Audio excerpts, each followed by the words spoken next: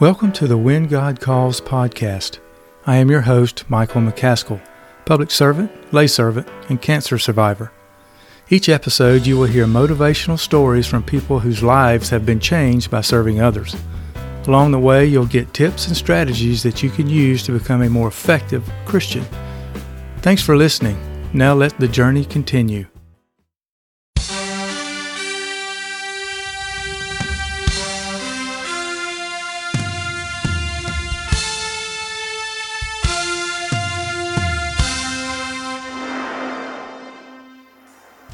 On May 11, 2002, Eric Smallridge left a bar where he had been drinking with some friends. He was 24 and felt fine to drive home. Shortly thereafter, he crashed into Megan Napier and Lisa Dixon, both 20 and best friends. They both died in the crash, and Eric watched as the officers put the white sheet over the car with them still inside. Megan and Lisa's parents were devastated. Subsequently, Eric was sentenced to 22 years in prison. 11 years for each girl. Some of us have experienced similar tragedies in our lives, and some of us have experienced other types of tragedies. How do we rebound from something like that? How can we deal with such a horrible blow to our lives? Well, the answer lies in the parable of the unmerciful servant in Matthew. Here, Peter is asking Jesus just how many times he should forgive someone for sinning against him. 7 times, he asks? No, 77 times, Jesus answers. How could you keep up with that many times to forgive? Well, the answer is you can't, and that is the point. Love keeps no record of wrongs. The main character in this parable went through 3 stages in his experiences with forgiveness. First, he was a debtor. He needed forgiveness. This man was stealing funds from the king and got caught. He owed about 10,000 talents. The total tax levy in those days was about 800 talents, about $10 million in today's money. He thought he could pay it all back if given enough time. You see, there were 2 sins here, pride and lack of sincere repentance. He thought he was big enough to earn the money to repay the king.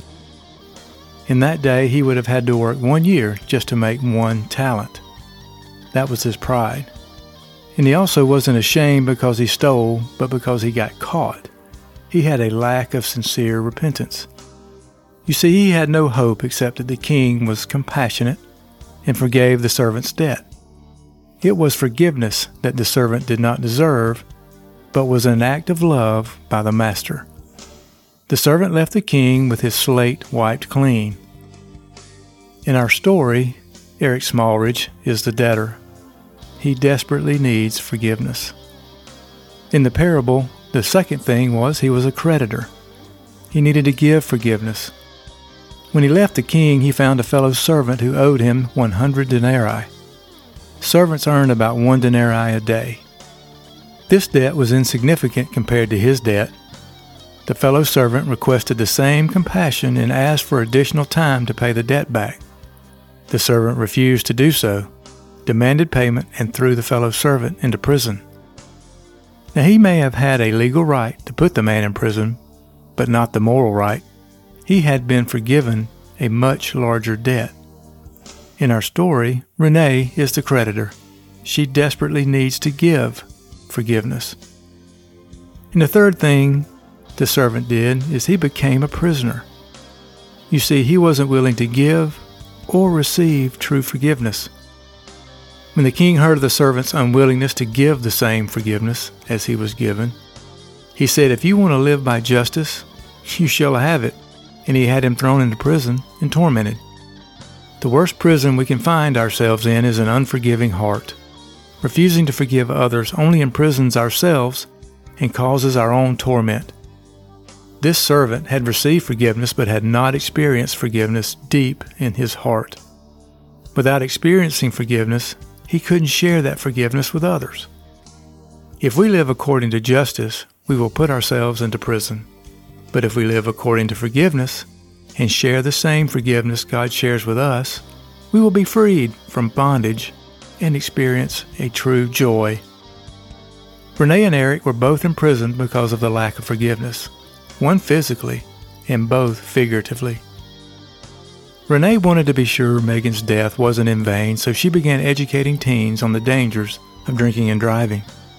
Each time she would give her talk, she felt something was missing. She had bitterness, hatred, and anger all pent up inside her, and it was imprisoning her. God began working on her and led her to a point where she could forgive Eric.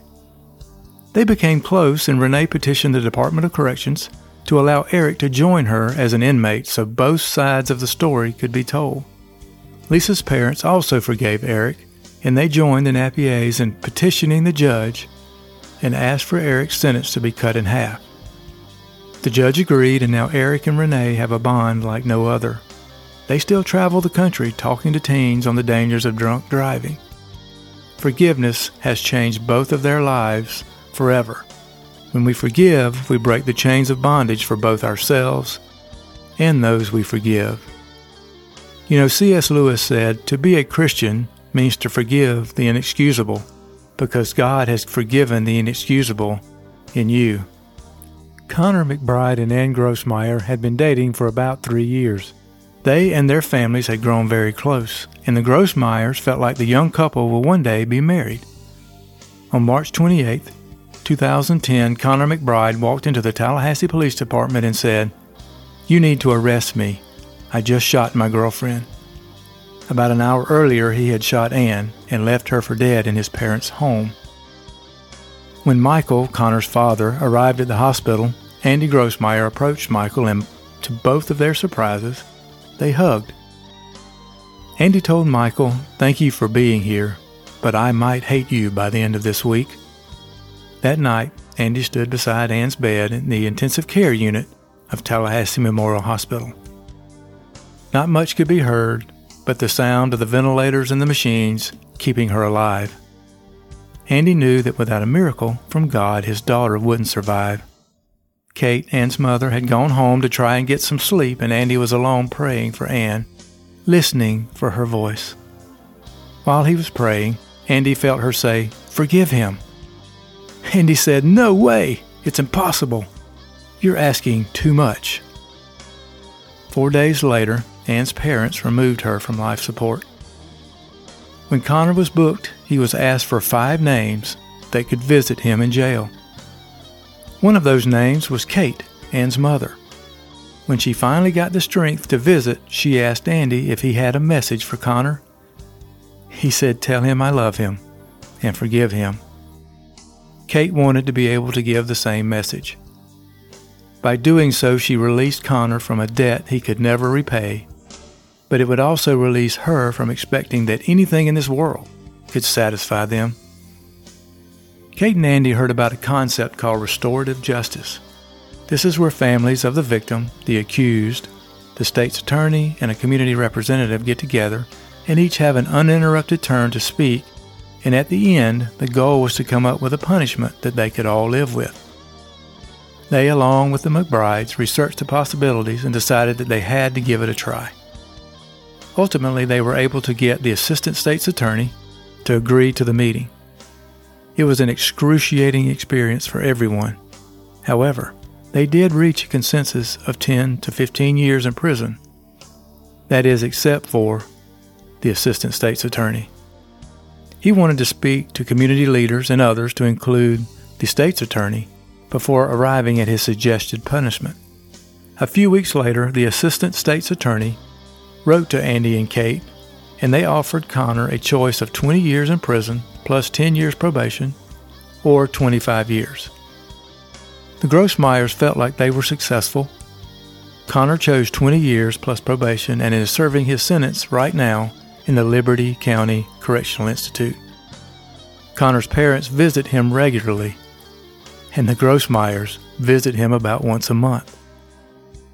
They all experienced deep forgiveness, and it changed their lives forever. What could have ruined their lives actually saved their lives.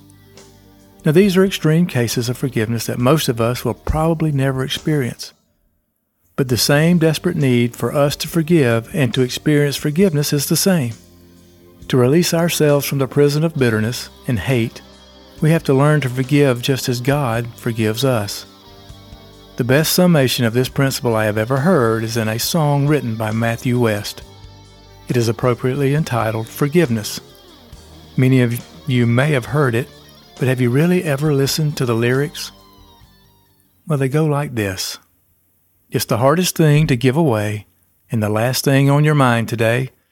It always goes to those who don't deserve. It's the opposite of how you feel when the pain they've caused is just too real. Takes everything you have to say the word.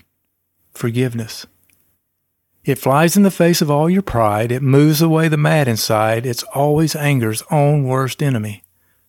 Even when the jury and the judge say you've got a right to hold a grudge, it's the whisper in your ear saying, set it free. Forgiveness. It'll clear the bitterness away. It can even set a prisoner free. There is no end to what its power can do. So let it go and be amazed by what you see through eyes of grace.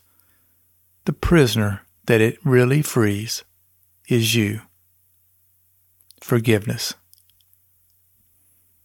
That is the most beautiful poem, the most beautiful song I have ever heard that describes just how much we need to forgive each other. And only by experiencing true forgiveness can we give true forgiveness. From this moment forward, let's commit to practicing forgiveness, giving what God has given to us, and setting prisoners free. That includes people just like me. Run to the Lord and let Him help you forgive.